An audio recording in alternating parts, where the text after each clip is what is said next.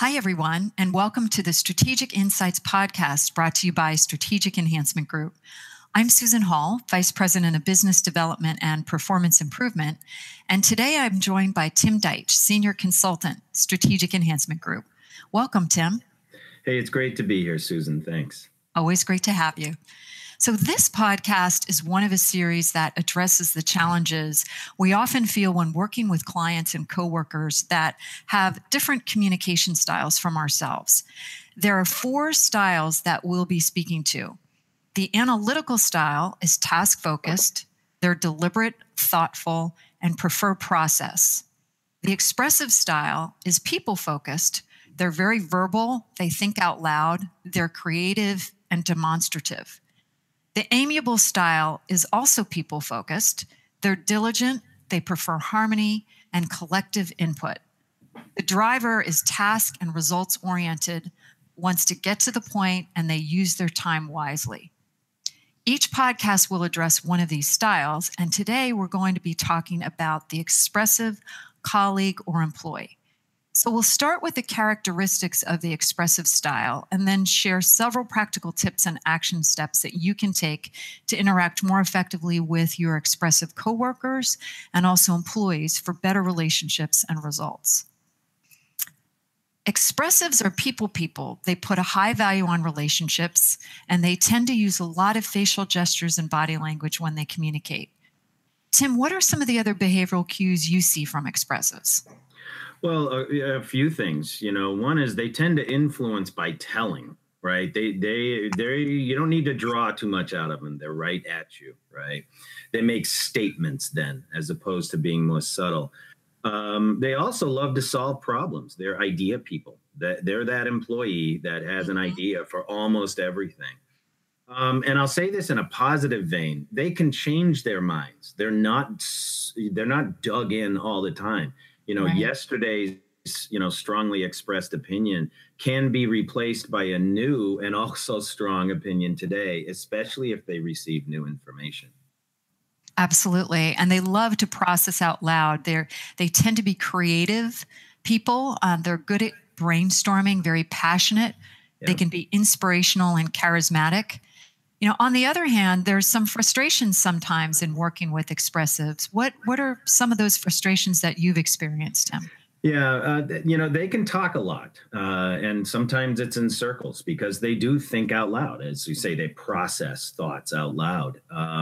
They interrupt because even while you're sharing something, their mind is still going, and they'll think of something and interrupt you sometimes. Related to that is they can sometimes take an agenda or the focus off track. They'll go on that tangent, right?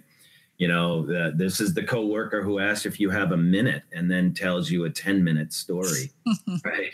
So, sometimes they'll ask a question and then they'll answer it themselves instead of giving you the chance to answer. And that can be frustrating to people.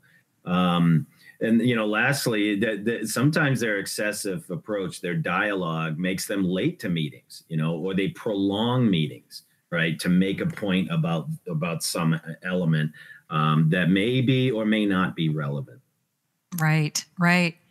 So with all this in mind, let's talk about some very specific actions you can take when dealing with an expressive coworker or employee that brings out the best of their style and also helps with the focusing that we've talked about. Right.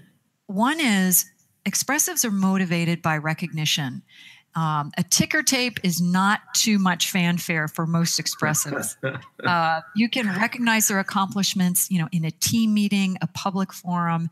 It should certainly be relevant to the business, but make it fun as well. I think also, secondly, keep the discussion moving forward and focused, but don't force the process. Expressives like flexibility when they work. They want to achieve the goal, but they also want to put their own stamp on things. Yeah. And then third, be clear about scope and deadlines.